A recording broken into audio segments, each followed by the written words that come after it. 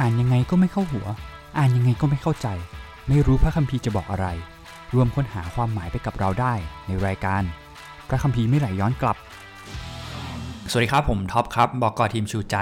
สวัสดีครับผมธนิตนะครับจากพระคริสตธรรมเชียงใหม่ครับพบกับเรา2คนในรายการพระคัมภีร์ไม่ไหลย้อนกลับวันนี้เราจะพูดถึงเรื่องอะไรวิธีการอ่านอยู่ครับพี่วิธีการอ่านกวีนิพนธ์ครับกวีนิพนธ์ว่าแต่กวีนิพนธ์คืออะไร กวีนิพนธ์คืออะไรเหรอน่าสนใจนะมันเป็นวิธีการเขียนแบบที่พิเศษกว่าทั่วไปแล้วก็มันมีลูกเล่นเยอะกว่าแล้วก็มี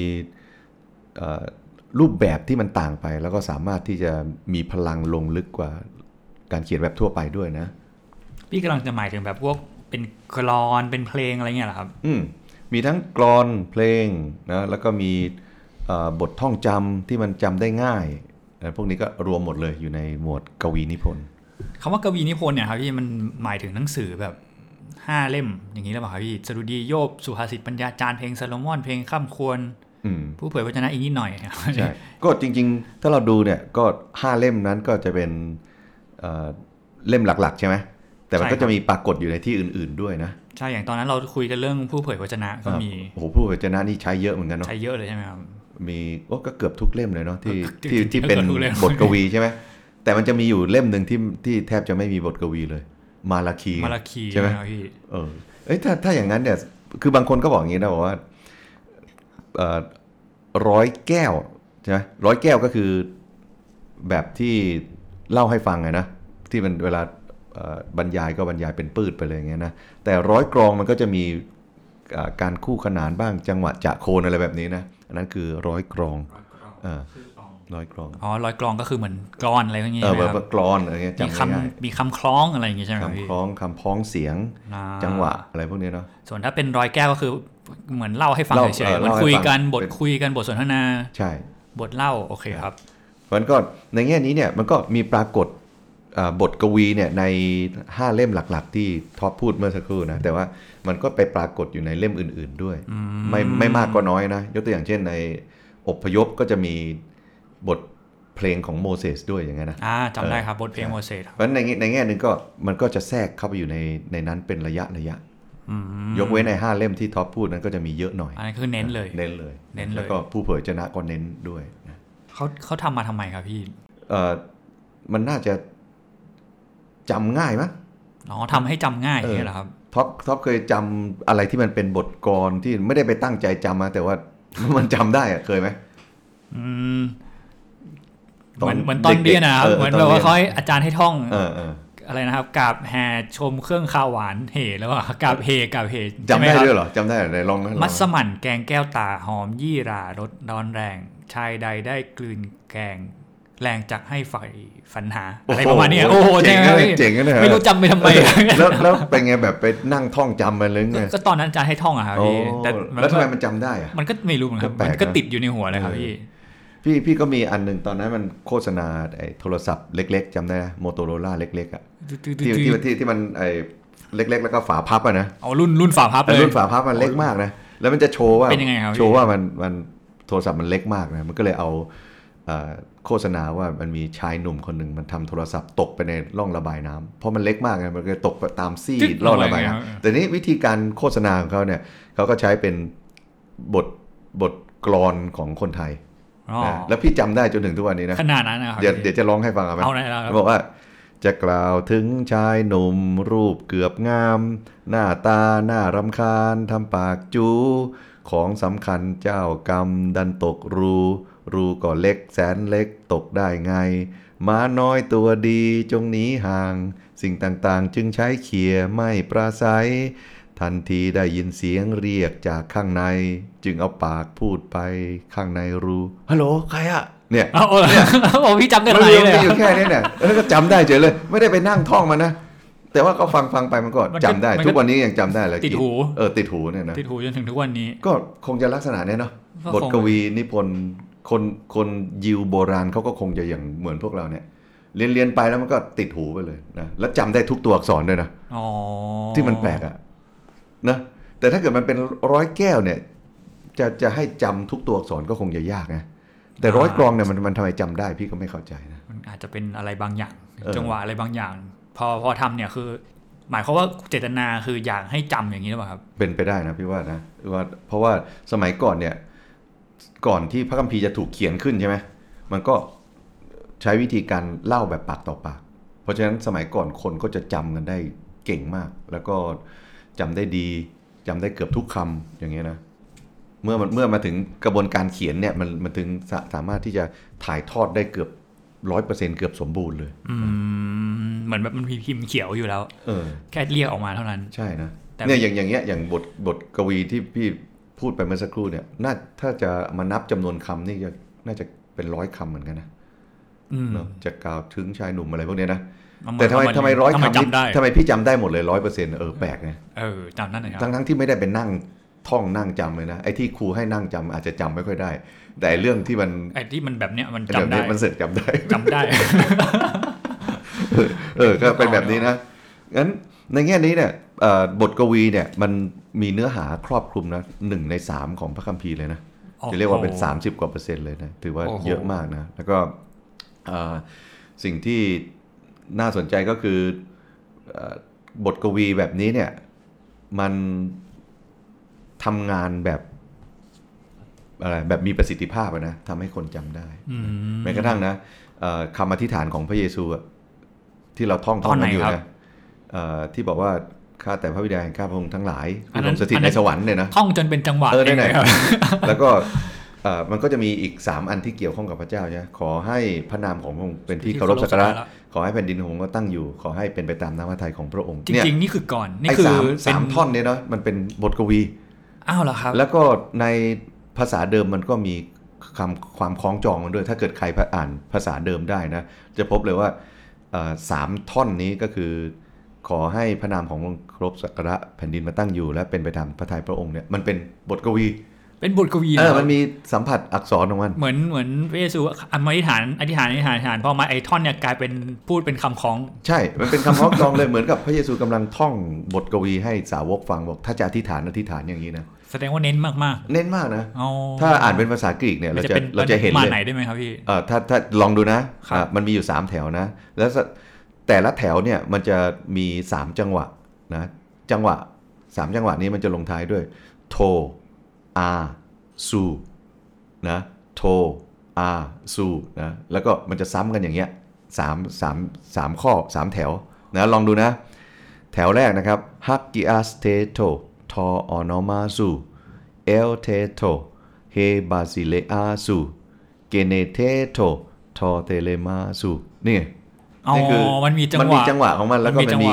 การพ้องเสียงถึงฟังไม่ออกแต่ผมก็รู้ว่ามีจังหวะใช่ไหมถ้าฟังไม่ออกแต่มันเห็นเลยนะแล้วก็คนที่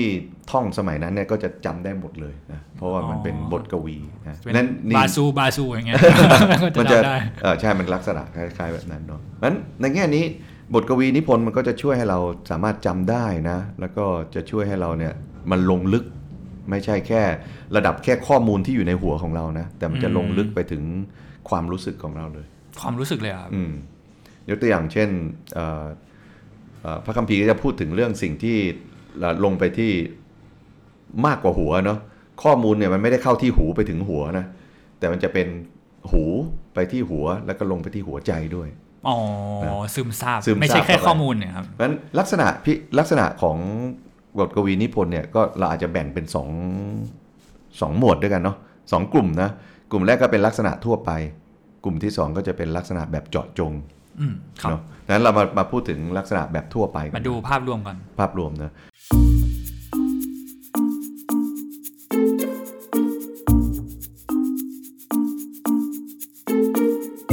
ลักษณะแบบทั่วไปอย่างที่เมื่อกี้ผมบอกเนี่ยมันจำง่ายและมันลงลึกการที่มันลงลึกเนี่ยมันก็หมายถึงว่ามันไม่ใช่แค่ข้อมูลที่จะเข้าจากหูนึงไปอีกหูนึงถูกไหมแต่มันจะเป็นข้อมูลที่จากหูไปหัวแล้วก็ลงมาที่ความรู้สึกเพราะฉะนั้นในแง่นึงเนี่ยหมวดกวีนิพนธ์เนี่ยมันไม่เพียงแต่ทำให้เราได้แค่รู้ข้อมูลเท่านั้นแต่จะทำให้เรารู้สึกได้ด้วยถ้าจะเปรียบเทียบเนี่ยหรือถ้าจะพูดอีกในอีกแง่นึงก็จะเป็นว่าการที่เราอ่านกวีนิพนธ์มันไม่ใช่แค่เราจะรู้จักพระคัมภีร์เท่านั้นนะ แต่มันเป็นโอกาสที่พระคัมภีร์จะรู้จักเราด้วยโอ้ยังไงครับมันเป็นยังไงมันเป็นยังไงครับพระคัมภีร์มันจะรู้จักเราได้ยังไงเนาะก็ในแง่นึงเราอ่านพระคัมภีร์ใช่ป่ะเราก็รู้จักพระคัมภีร์ใช่ครับแต่ว่าขณะที่เราอ่านพระคัมภีร์มันเหมือนกับว่าพระคัมภีร์กำลังอ่านเราด้วยเหมือนเราโดนสแกนจืดๆใช่เหมือนพระคัมภีร์กำลังสะท้อนกระจกอะไรบางอย่างว่าขณะที่เราอ่านพระคัมภีร์นะเรากำลังอ่านชีวิตของเราในพระคัมภีร์เพราะอะไรครับเพราะว่าคนในพระคัมภีร์ในกวีนิพนธ์เนี่ยเนาะเขารู้สึกยังไงมันจะสะท้อนความรู้สึกของเราในนั้นด้วยพูดง่ายกวีนิพนธ์มันเป็นกระจกสะท้อนตัวเราแล้วก็ไม่ใช่แค่เรากำลังอ่านพระคัมภีร์แต่พระคัมภีร์กำลังอ่านความรู้สึกเราเคยอ่านไหมเคยเป็นเวลาที่เราอ่านพระคัมภีร์อยู่แล้วเราพบว่าตัวเองเข้าไปอยู่ในเรื่องราวนั้น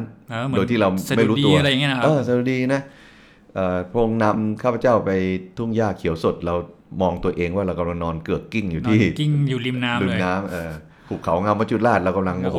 กลัวใช่ไหมนั้นในแง่นี้เนี่ยพระคัมภีร์ก็กวีนิพนธ์เนี่ยนะก็อ่านเราแล้วก็กำลังรู้จักเราเหมือนกับกระจกที่กำลังส่องตัวเรานะผ่านประสบการณ์นะเพราะฉะนั้นพี่ก็เลยลองแบ่งความรู้สึกที่บทกวีนิพนธ์เนี่ยแตะในชีวิตของพวกเราเนี่ยเนาะแบ่งออกเป็นประมาณสัก7ความรู้สึกนะอันดับแรกก็ความรู้สึกยำเกรงนะโดยยกตัวอย่างจากสดุดีเนาะมันยกตัวอย่างง่ายดีนะครับในบทที่5ข้อ7นะบอกว่าแต่โดยความรักมั่นคงอันบริบูรณ์ของพระองค์ข้าพระองค์จะเข้าไปพระนิเวศของพระองค์ข้าพระองค์จะนมัสการตรงต่อพระวิหารอันบริสุทธิ์ของพระองค์นะมันแตะเรื่องของความรู้สึกที่เรารู้สึกยำเกรงที่เข้าไปอยู่ในพระนิเวศของพระเจ้านะหรืออีกข้อหนึ่งนะสดุดีบทที่8ข้อ1นะครับบอกว่าข้าแต่องค์พระผู้เป็นเจ้าของข้าพระองค์พระนามของพระองค์สูงส่งยิ่งนักทั่วทั้งแผ่นดินโลกนะมันกำลังเป็นเร้าความรู้สึกว่าโอ้เรากำลังอยู่ในความยำเกรงพระเจ้าในพระวิหารหรือกำลังพูดถึงความสูงส่งของพระองค์แล้วก็อย่างที่สองนะก็อาจจะเป็นประสบการณ์ของความกลัวนะท็อปเคยอ่านพระคัมภีร์ตอนที่เรากลัวไหมแล้วก็รู้สึกทำไมพระคัมภีร์พูดถึงความกลัวความรู้สึกเดียวกันกับเราเลยก็ยกตัวอย่างนะในสดุดีบทที่56ข้อ3บอกว่าเมื่อข้าพระองค์กลัวข้าพระองค์วางใจในพระองค์อย่างนี้นะขณะที่เรากำลังกลัวอยู่เนี่ยแล้วเราไปอ่านข้อนี้นะเมื่อข้าพระองค์กลัวข้าพระองค์วางใจในพระองค์มันเหมือนกับว่ามันมีประสบการณ์ร่วมกันประสบการณ์เดียวกันที่เรากลัวอยู่เนี่ยเนาะก็มีคนที่เขากลัวอยู่ในพระคัมภีร์อยู่ด้วยเพราะฉะนั้นเขามีทางออกด้วยการวางใจเราก็สามารถที่จะวางใจพระเจ้าได้นี่คือประสบการณ์ที่2นะประสบการณ์ที่3นะประสบการณ์ความเศร้านะเคยอ่านตอนที่พระคัมภีร์มันเศร้าๆไหมก็มันก็จะเป็นประสบการณ์ร่วมของเรานะยกตัวอย่างเช่นบทที่6ข้อ6ถึง7นะสดุดีนะครับข้าพระองค์อ่อนเปลี้ยด้วยการคร่ำครวญและหลั่งน้ำตาท่วมที่นอนทุกคืนน้ำตาท่วมที่นอนเลยนะแล้วก็ที่เอนกายก็ชุ่มโชกไปด้วยการร้องไห้นะก็ที่นอนของเราชุ่มโชกไปด้วยน้ำตาของเรานั่นเองนั่นคือความรู้สึกที่โศกเศร้านะแล้วก็ร้องไห้นะครับแต่พระคัมภีร์ก็สะท้อนให้เราเห็นว่าในความโศกเศร้านั้นพระเจ้าเข้าใจพระเจ้ารู้พระเจ้าเห็นนั้นสมมติถ้าเกิดว่าท็อปกำลังเศร้านะแล้วไปอ่านพระคัมภีร์ตอนที่บอกว่าโอ้ผู้เขียนสดุดีนะเตียงนอนของเขาชุ่มโชกไปด้วยน้ำตานะท็อปจะรู้สึกยังไงเศร้าจริงเศร้าจริงใช่ไหมเศร้าแต่เศร้าว่า แล้วก็ในแง่นึงก็ดูเหมือนมันอุ่นใจได้ไหมครับขนาดคนในพระคัมภีร์สมมุติถ้าเป็นดาวิดใช่ไหมดาวิดเนี่ยเขายังร้องไห้ที่นอนชุ่มไปด้วยน้ำตาเลยแล้วทำไมเราจะร้องไห้ไม่ได้ล่ะใช่ไหมเปียกทั้งเตียงเปียกทั้งเตียงเลยนะเพราะฉะนั้นในแง่นี้ในความรู้สึกที่3ใช่ไหมความเศร้าใช่ไหมครับความรู้สึกที่4นะครับความรู้สึกแบบโกรธนะบางครั้งก็โกรธนะโมโหเนี่ยแล้วก็บางทีถ้าเราบอกว่าเป็นคริสเตียนอย่าโกรธนะเดี๋ยวอะไรนะเดี๋ยวไม่ถวายเกียรติพระเจ้านะจริงๆเพราะจริงๆพระธรรมสดุดีเปิดช่องให้เราโกรธได้ด้วยนะเต็มเลยเหรอแต่ว่าก็โกรธก็โกรธเถิดแต่อย่าทำบาปใช่ไหมแต่ว่าเวลาเราโกรธเนี่ยเรามักจะไประบายที่อื่นใช่ไหมครับแต่ในพระธรรมสดุดีเขาก็เอาความโกรธเนี่ยเอามาระบายกับพระเจ้าระบายความรู้สึกความโกรธที่เขามีต่อคนอื่นอย่างเงี้ยนะยกตัวอย่างเช่นในบทที่5ข้อ10นะสดุดีบทที่5ข้อ10บอกว่าข้าแต่พระเจ้า โปรดให้เขารับกรรมชั่วของเขาขอให้เขาล้มลงด้วยความคิดเห็นของตนเองนี่ใช่ไหมแทนที่เขาจะแบบไปดักเอาอะไรนะเอาตะปูไปวางตะปูเรือใบให้ล้อมันอันนี้นะก็ไม่ได้ทำอย่างนั้นหรือว่าดักเอาหนังกระติกยิงก็ไม่ทำอย่างนั้นเขาก็ใช้วิธีการมาระบายความรู้สึกโกรธกับพระเจ้านะกับเหตุการณ์ที่เกิดขึ้นมีอีกตอนหนึ่งนะสดุดี109ข้อ8ถึงข้อ10ใช่ไหมบอกว่าขอให้เวลาของมันน้อยแปลว่าอะไรตายซะขอให้ตายซะเวลาขอให้เวลาน้อยอย่างเงี้ยนะขอให้เวลาน้อยน่ารักใช่ไหมพี่ขอให้ผู้หนึ่งมายึดตำแหน่งเขาเลยแปลว่าอะไรให้อะไรนะครับโดนไล่ออกนะก็ตายเหมือนกันนะให้มายึดตำแหน่งให้มายึดตำแหน่งไว้โอ้อันนี้นะอีกข้อหนึ่งมันโหดไปไม่อยากอ่านเลยนะอันนี้ก็เป็นลักษณะแบบว่าโกรธอ่ะแล้วไม่รู้จะระบายที่ไหนนะก็เป็นระบายกับพระเจ้านะมีบางตอนจำไม่ได้ว่าอยู่ตรงไหนนะขอให้ฟันสะอาดแบบว่าอะไรขอให้ฟันสะอาดขอให้ฟันสะอาดแปลว่าอะไรครับขอให้มีสุขภาพแข็งแรงขอให้ฟันแข็งแรงไม่ใช่นะว่าขอให้ไม่มีอาหารกินไงอ๋ออย่างนั้นเลยครับขอให้มันไม่มีอาหารกินเลยให้มันอดอยากไปเลยนะนั่นคือความรู้สึกโกรธนะก็ในบทกวีนิพนธ์ก็เปิดช่องไว้สำหรับเราที่จะระบายความโกรธนะแต่ให้ถูกที่นะอย่าไประบายความโกรธกับพวกเขาแต่ว่าเราระบายความรู้สึกของเราต่อพระเจ้าอยากจะฟังความรู้สึกของเราด้วยนะพระเจ้าของเราก็แสนดีนะเปิดโอกาสให้เราได้แสดงความรู้สึกนั้นพระธรรมสดุดีหรือกวีนิพนธ์ก็เป็นแพลตฟอร์มนะมันเป็นพื้นที่ให้เราแสดงความรู้สึกได้แสดงความรู้สึกได้กับพระเจ้าคือไม่ใช่แบบว่าเราเป็นคริสเตียนแล้วห้ามไม่ใช่ไปกักหรือว่ากดความรู้สึกบีบเขาเรียกว่าไงครับเราเป็นคริสเตียนควรจะแบบชื่นชมยินดีนะคุณไม่ควรจะเศร้าหรือว่าแบบว่าไม่ควรจะแบบว่าเฮ้ยจะไปโมโหเขาทำไมให้อภัยเขาเถอะแต่สดุดีกับบอกว่าให้แสดงความรู้สึกอย่างตรงไปตรงมาอย่างนี้ครับใช่ต่อพระเจ้านะพระเจ้าต้องการความจริงใจของผมจำได้บทที่2หรือบทที่3ดาวิดก็อธิษฐานบอกขอพระเจ้าเลาะฟันออกมาเลาะฟันใช่ไหมเลาะฟันนะอันนี้ยิ่งกว่าฟันสะอาดอีกใช่ไหมยิ่งฟันสะอาดอันนั้นเป็นความรู้สึกความโกรธใช่ไหมแล้วก็อันต่อมานะก็เป็นความรู้สึกสงสัยเหรอครับพี่เป็นคริสเตียนเราไม่ควรสงสัยไม่ใช่เหรอควรจะวางใจต้องวางใจนะแต่ว่าพระคัมภีร์ก็มีบางตอนที่พูดถึงว่ากษัตริย์ดาวิดก็สงสัยด้วยนะสงสัยว่ามันเกิดอะไรขึ้นนะครับยกตัวอย่างเช่นสดุดีบทที่73เนี่ยกษัตริย์ดาวิดบอกว่าข้าพเจ้าก็ริษยาคนจองหองเมื่อข้าเห็นความเจริญรุ่งเรืองของคนอธรรมนะแล้วก็เขาทั้งหลายเนี่ยไม่มีความเจ็บปวดเลยนะร่างกายของเขาก็ปกติแล้วก็สมบูรณ์พวกเขาไม่ลำบากเลยพวกคนอธรรมเนี่ยเนาะเขาทั้งหลายเนี่ยไม่ได้รับภัยเหมือนอย่างคนอื่นข้าพเจ้ารักษาใจให้สะอาดทำไมชำระมือด้วยความบริสุทธิ์ก็เปล่าประโยชน์นะนี่กษัตริย์ดาวิดก็พลั่งพลูเลยนะทำไมคนชั่วมันเจริญเอาไม่เห็นเป็นอะไรทำไมต้องมาลำบากเราก็เชื่อพระเจ้านี่อย่างนี้ว่าครับแต่คนที่ติดตามพระเจ้าทำไมรู้สึกมันลำบากจังนะแล้วจะรักษาชีวิตให้บริสุทธิ์ไปทำไมก็ไปเป็นคนอธรรมดีกว่านะจะได้เจริญเอานี่คือความสงสัยใช่ไหมครับคนที่เดินกับพระเจ้าแล้วรู้สึกสงสัยเนี่ยก็จะรู้ว่าจริงๆก็บทกวีนิพนธ์มันมีช่องว่างที่จะสามารถเราระบายความสงสัยกับพระเจ้า